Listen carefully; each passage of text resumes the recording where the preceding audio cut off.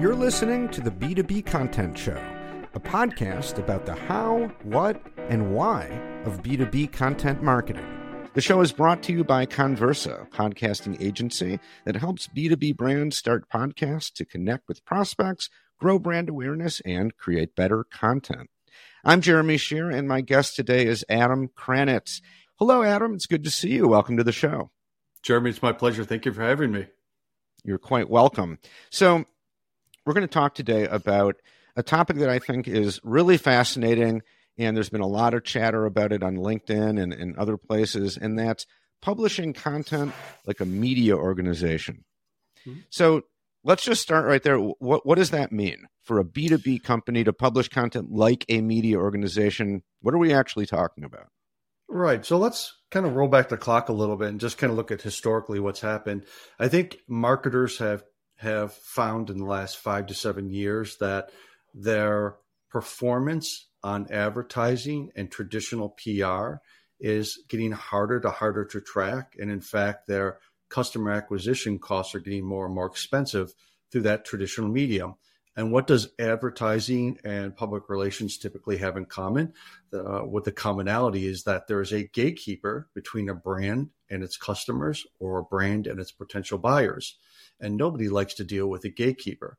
So I think what we've seen is marketers in a valid attempt to build better direct relationships with their prospective buyers and their customers have started to search for ways to bypass traditional gatekeepers of audience, so that their customer acquisition costs can be lowered, but also they then will own data around who those buyers are, how they interact with a brand, rather than, again, having to depend on a third party who typically, in the case of traditional advertisers or PR firms, not all, but most, do not give you any, if any good first party data on those potential buyers. So marketers are becoming more data savvy. They want first party data. They want to build audiences.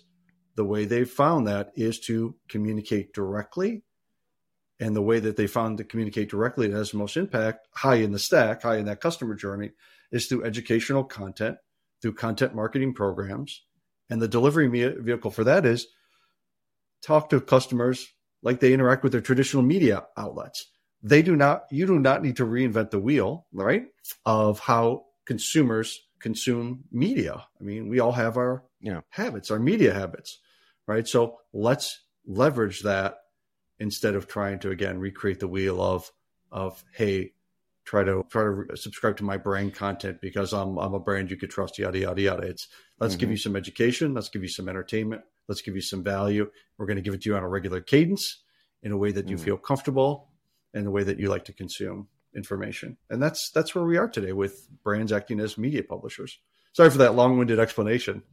No, that's great. I asked for it, so you delivered, and that actually I think is a pretty good succinct overview. So, I mean, do you see this then as something that's we're already there, we're already doing it, insofar as most B2B companies of any sophistication have an insights page or resources with a blog and videos and webinars? I mean, is that what we're talking about, or is there another level that some brands are there, but we're all kind of striving for to be even more like a media organization or doing it better? Like, where do you think? Yeah, it's definitely a spectrum. I mean, there's different levels of capabilities.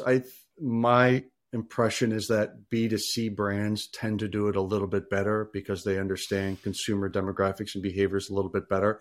A great example is a company like NerdWallet, who's been doing it very successfully for many, many years. High volume, high quality content to help people understand financial services or financial options or financial products that are available to consumers, and then offering that, using that data of how they interact with the content site to serve them financial products from a third party, right?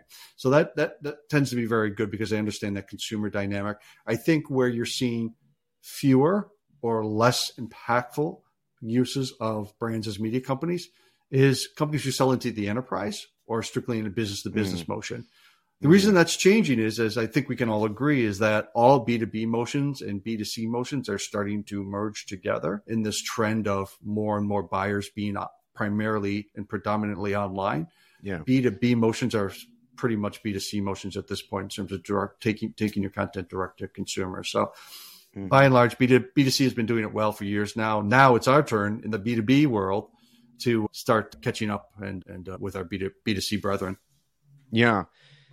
So one challenge that comes to my mind is that when I think about a true, like, actual media brand, like whatever, let's say the New York Times, right?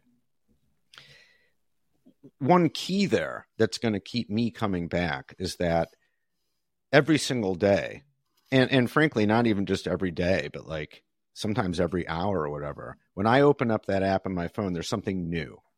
It's not just the same set of stories. You know what I mean? And because it's news, right? So you expect that, but and there are some apps though that, some outlets that might check it and I'll be like, oh, I already saw most of these things yesterday, or like for whatever reason they haven't updated it, or maybe it's the weekend. I'm like, oh, well, nothing new here to see. Bye-bye. I'm going to go elsewhere. You know what I mean? That's in contradistinction to your average B2B resources page, where you're not going to see something new every single day. Usually it's more like once a week, once a month. Oh, there's a new blog post, a new video, but it's way more static. I would think that to get closer to the level of a real, like, media publishing cadence, it would need to be way more frequent. Like, you'd almost have to build out a whole media organization, like reporters and producers that just do that. You know what I mean?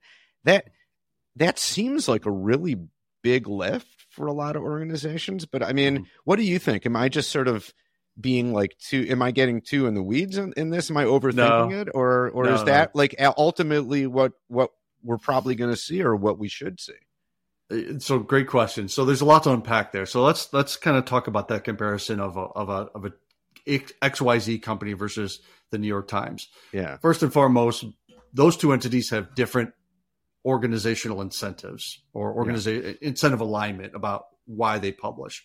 For the Times, they have a remit to create world-class journalism on the editorial side, and then on the business side, it's to create inventory to sell ads. So they need volume, right, and impressions. So they need to create inventory, right? For a brand, we don't need to create inventory to sell ads. We need to create content that is pulling the right type of buyer to our site and get them to take an action with us, right? So the point isn't to act like a media organization in terms of how we publish, but to derive concepts from the world of journalism and publishing to help us become more effective marketers. So act like a media organization may in fact be a little bit of a misnomer. And here's what I mean. When we think about the content creation, we call it content marketing at Lucid Link. I think most brands do. The idea is, hey, we need to make something to help tell the company story, the brand story, the market story, the customer story. There's all these layers of story, right? At the end of the day, we have to make things. And those things take many shapes and forms depending on how we want to tell the story, or we feel it's the most engaging way to tell the story. So in a typical kind of creative services model, you might create a video. And that video is going to live on a page in the resources section, as you mentioned. And so the creative services team thinks about it in context of somebody's watching this video on our resources page. So that contextually, they have all the information that they need about the company because they're already on our website. Yeah. That breaks down once you start to publish and distribute content outside of your walled garden. And so one of the things you have to think about is content travels, right? So as a media, if you're going to be truly a media organization, you have to understand the platform on which that content is being consumed. So you have to work with creative services team. Hey, if we have this video and it is embedded and it is living on a third-party site, or we don't even know where it's going to live ultimately, our partners may take it and publish it on their partner pages, or the media may use it in a story release, whatever. How are you going to give people who are watching the correct context of who you are and what the company is? You have to do that storytelling bit, right? Mm-hmm. So you have to think of yourself as wrapping the entire story in that one little piece, because people are not going to have context. So that's one way that we have to break the norms of how we typically do content production, content marketing, content creation, creative services. We have to think about our content living in a contextless free environment. I think media organizations do that very well. Secondly, when we think about content, we tend to think in marketing worlds of, we have a trade show coming up in 3 months and we need everything aligned against that trade show, product release and everything. Or we have an end of quarter promotion, right? We gotta hit those numbers. Or another example, might be, we have a PR announcement going out at this time and we need everything to align against that. I'm not saying that's wrong, but that's not how a media operation works. Right.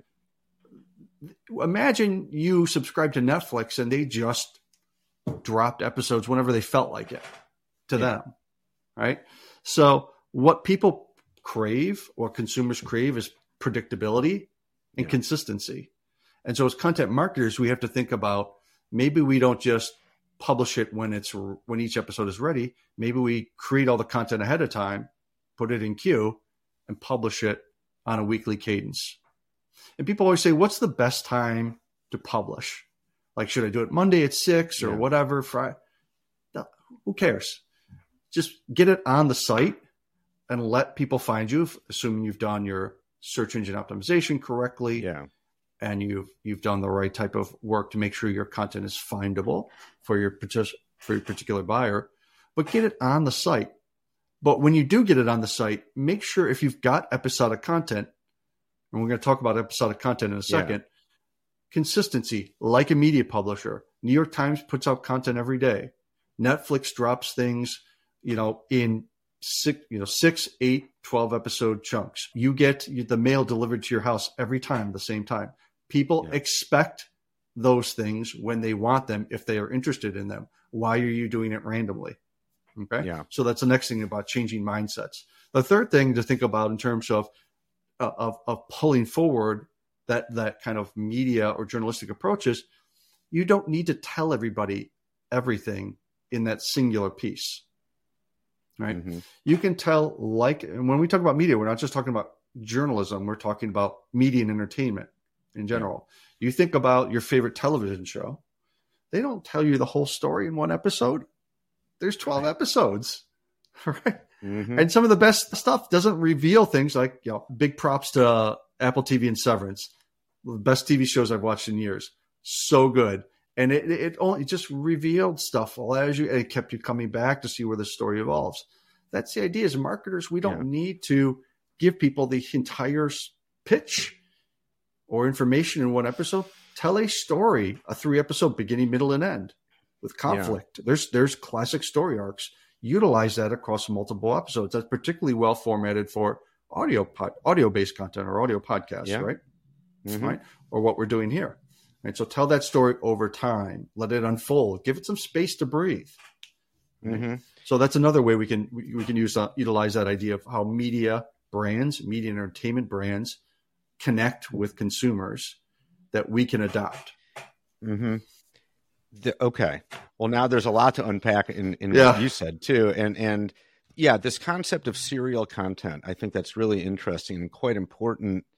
And I think you're exactly right. That's essentially what media brands do. In one form or another, they are parceling out serialized content that keeps you coming back, just in the most basic way, because you want to find out what happens next. Mm-hmm. Or in the case of a lot of podcasts, say that, let's say you're publishing a podcast weekly, it might not literally be that you're telling a continuation of the same story every week, although some podcasts do that. It's more that a theme. Yeah, but you're right. You're building on a theme, or you've come to count on this podcast for really good discussions around whatever the theme or topic is. And so there is a kind of continuity from week to week. It's the same host and a rotating series of guests, and you're going to learn more and more and more about this larger theme. And I mean, for us, for me in particular, I find podcasts to be a very useful way to do this, to more so than I could imagine doing like in a blog series or something, which would just, I don't know, feel like a much heavier lift, or that's really asking a lot of consumers. You're going to need to read pretty lengthy blogs week after week to get that experience. Much easier to do in a podcast, I think. But I think you're really onto something there. It's that serialized kind of almost like reported content. There's a bit of reportage in it because you're talking to other people, stuff like that. Say more about kind of the power of serialized content, because I just think that's intriguing. Yeah, I think some of the best success I had, I think back to some content we did together at Avid Technology, which is a software and technology maker for creative professionals. Their users create some of the most loved media and entertainment in the world. And one of the cool things is some of our customers were doing concerts and touring bands, like high profile ones. There were several high profile bands that went on tour, and we had one of our employees who was also a live sound engineer. So we had that live sound engineer take photos and notes from each of the tour stops and talk about the creative process of managing a live sound recording and using, the company's tools and the artist's, style and genre that they were trying to convey, and do a multi-part blog post or a blog series where you followed the live sound engineer on his journey across the country, but also got an insight into how bands put on a show and how they craft their persona through the use of sound in the amphitheater or in the performance space, which is really what our customers are interested in, because they want to be able to replicate that success. So it's that behind the scenes material that follows them through that was really impactful. I find the ability to pull back the curtain and reveal a little bit about the inner workings of how our customers do what they do to be the most powerful tool in our editorial, arsenal. Anything that's behind the scenes that demystifies the process and makes it approachable and accessible for consumers. That's all we ever want, right? We all strive to be better at our craft. We all strive to have access to the best tools and the best solutions to be able to execute our craft. And we all want to further our careers. So if we have brands can pull forward that aspiration into the things that we write and lift people up and put and show people the path and then bring them along on that journey. And one of the best things that we can do now that media is so interactive, especially a podcast and video series, is we can bring those people into that chat, right? We can have guests call in, record their questions and then read it back on the air, or we can have them participate, bring them into virtual events and have them participate in the function. Anytime that you can pull those super fans into the process of content creation as well, right? It makes it more genuine, less brandy, and more authentic, which I think is really important in this interactive world that we live in, that especially real-time events, virtual events, audio-based content, there's absolutely no reason why we can't. If you think about the old days of, version 1 of doing this was comments on a blog, which was fine in its day. Like version 2, 3, and 4 of that is really, okay, let's pull those people into the act of creating the content as well as it happens. Yeah, make it collaborative, right? There can be real power in that. And, as you were talking, it sort of sparked an idea, because you at one point you were kind of describing, kind of like a dynamic version of a case study, right? Kind of spooling out in a serial way instead of here's a one-page overview of this company and how we help them and all that. Okay, that's fine, But what if you did it in a more dynamic way? What if it was a more in-depth story that was kind of serialized? And I'm thinking about a good example of that in the podcast world is a show called How I Built This. Very popular podcast. HIBT. Right. It's right on my phone. And it's really good, right? It's just like a lot of brands that are some very famous, some a little bit less, but they tell this story in the classic narrative arc, often talking with the founder, right? Well, and it's just, they do it really well. And it's actually not that hard to do. And I could see something like I'll push back with you on that. Well, I'm saying, okay, I'm talking about from the point of view of a podcast producer. I'm listening to that. And I know what they're doing to put it together. And it's actually the way I think they're doing it in a very efficient way, actually, for what they're doing. It's way more complicated than the typical case study, for sure. There's a lot more going on to it. But to do something dynamic like that, like, it is doable. It is totally doable without having to spend like thousands and thousands of dollars. I agree. But here's where I'll push back. Okay. I think the production of it is not easy, but it is not it is not as complicated as it used to be. Let's be honest. I mean, there's great agencies like yours that a brand can work with to facilitate it. Brands can do it themselves if they choose to. There's a lot of options. Yeah. The tools and the technology are there to. It wasn't like when I got started in the business, it was hundreds of thousands of dollars just to own the equipment to start the creative process, not even start to create it. Yeah. But here's what's hard. Where all this starts, kind of expanding the scope of this discussion, is customers. If you don't have a good relationship with your customers, or if you don't have a customer success team, or if you don't have a high NPS score, or if you're not interacting with your customers, you're never going to get that kind of customer referral or customer reference marketing that's going to make your content shine. So the hardest place for all brands to start on this path is getting customers involved. And the reason a lot of brands struggle is because they haven't done the work up front to build super close relationships. In the world of software that I live in, it really starts with the sales process. And I've got to admit, the LucidLink has some of the world's best sales professionals that I've ever worked with. And then it moves on to the customer success team for onboarding and making sure they have an amazing experience. Yeah. And at the conclusion of that amazing onboarding experience, we start to make asks. Hey, would you mind doing a review for us on a software site? Oh, would you mind doing a video testimonial? Oh, would you mind co-authoring some content with us, a case study? So the starting point for me is not, hey, let's make something. The starting point for me is, are we as a company treating our customers with love and respect that will give them the feeling that they'd want to help evangelize the brand? Really starts there. Yeah. And that's where I think many brands are struggling with getting customers to do that referral marketing piece. And that's why sales and market, and again, beyond the scope of probably this discussion, let's reconnect on another discussion about that alignment between sales and marketing. And when those two teams are aligned in lockstep, amazing things happen, because now you have the sales process that creates raving, delighted customers who are then ready to turn over to marketing to do amazing content with.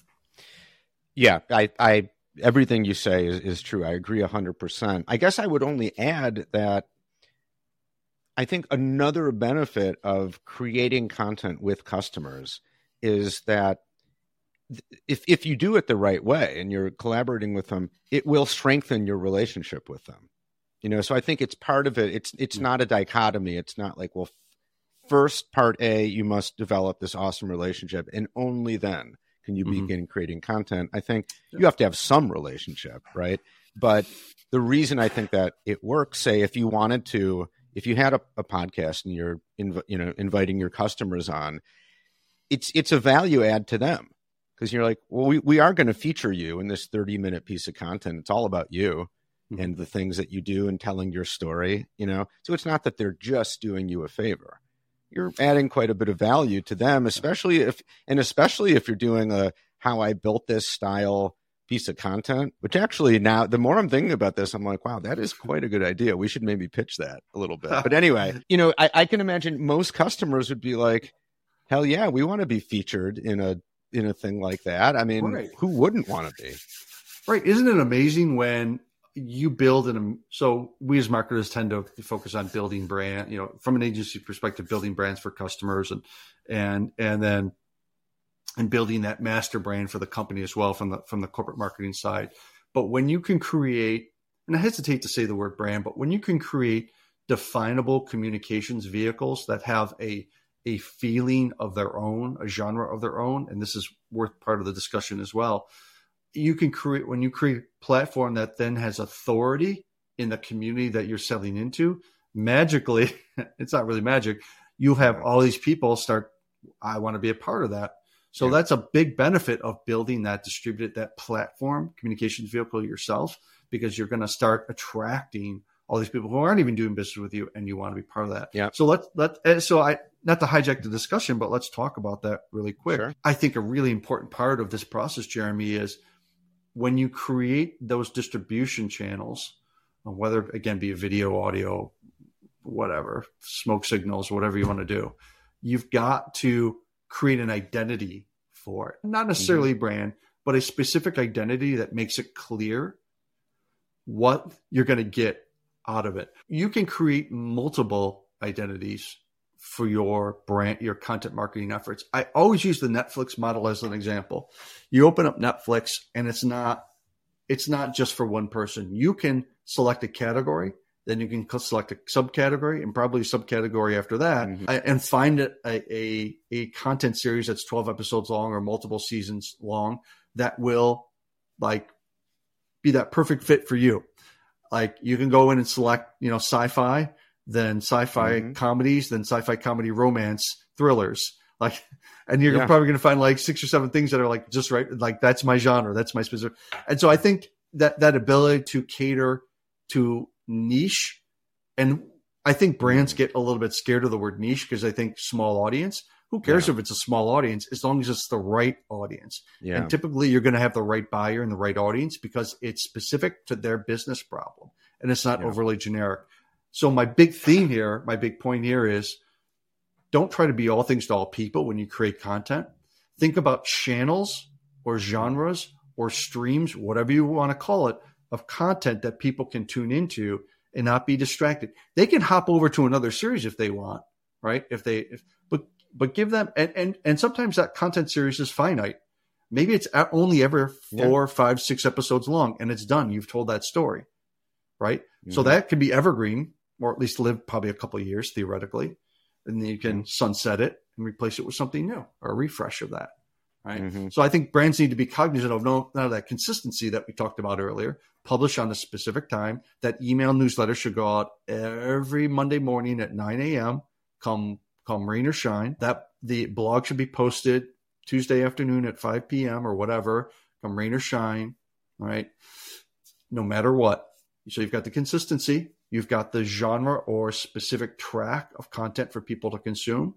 And then on your website, hopefully you've done the job. This is something that we're working on right now, like literally today, is publishing a, again, what do you call it? Resources library, whatever, a way for people to dive into what they're interested in, right? They can select their channel. They can select their resource. So many content companies, so many brands will organize their content by content type, which drives me nuts.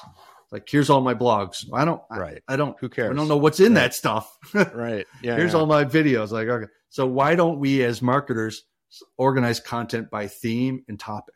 And this is a big thing. I'm talking about this now. This is a big thing that we're working on right now as a refresh to the way we approach content and presenting that content.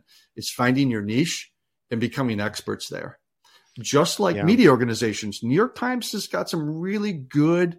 They don't know everything, but what they do know, they're really good at. Wall Street Journal, Barron's, Forbes, they all have their own kind of theme. And so you as a brand should be able to tackle that.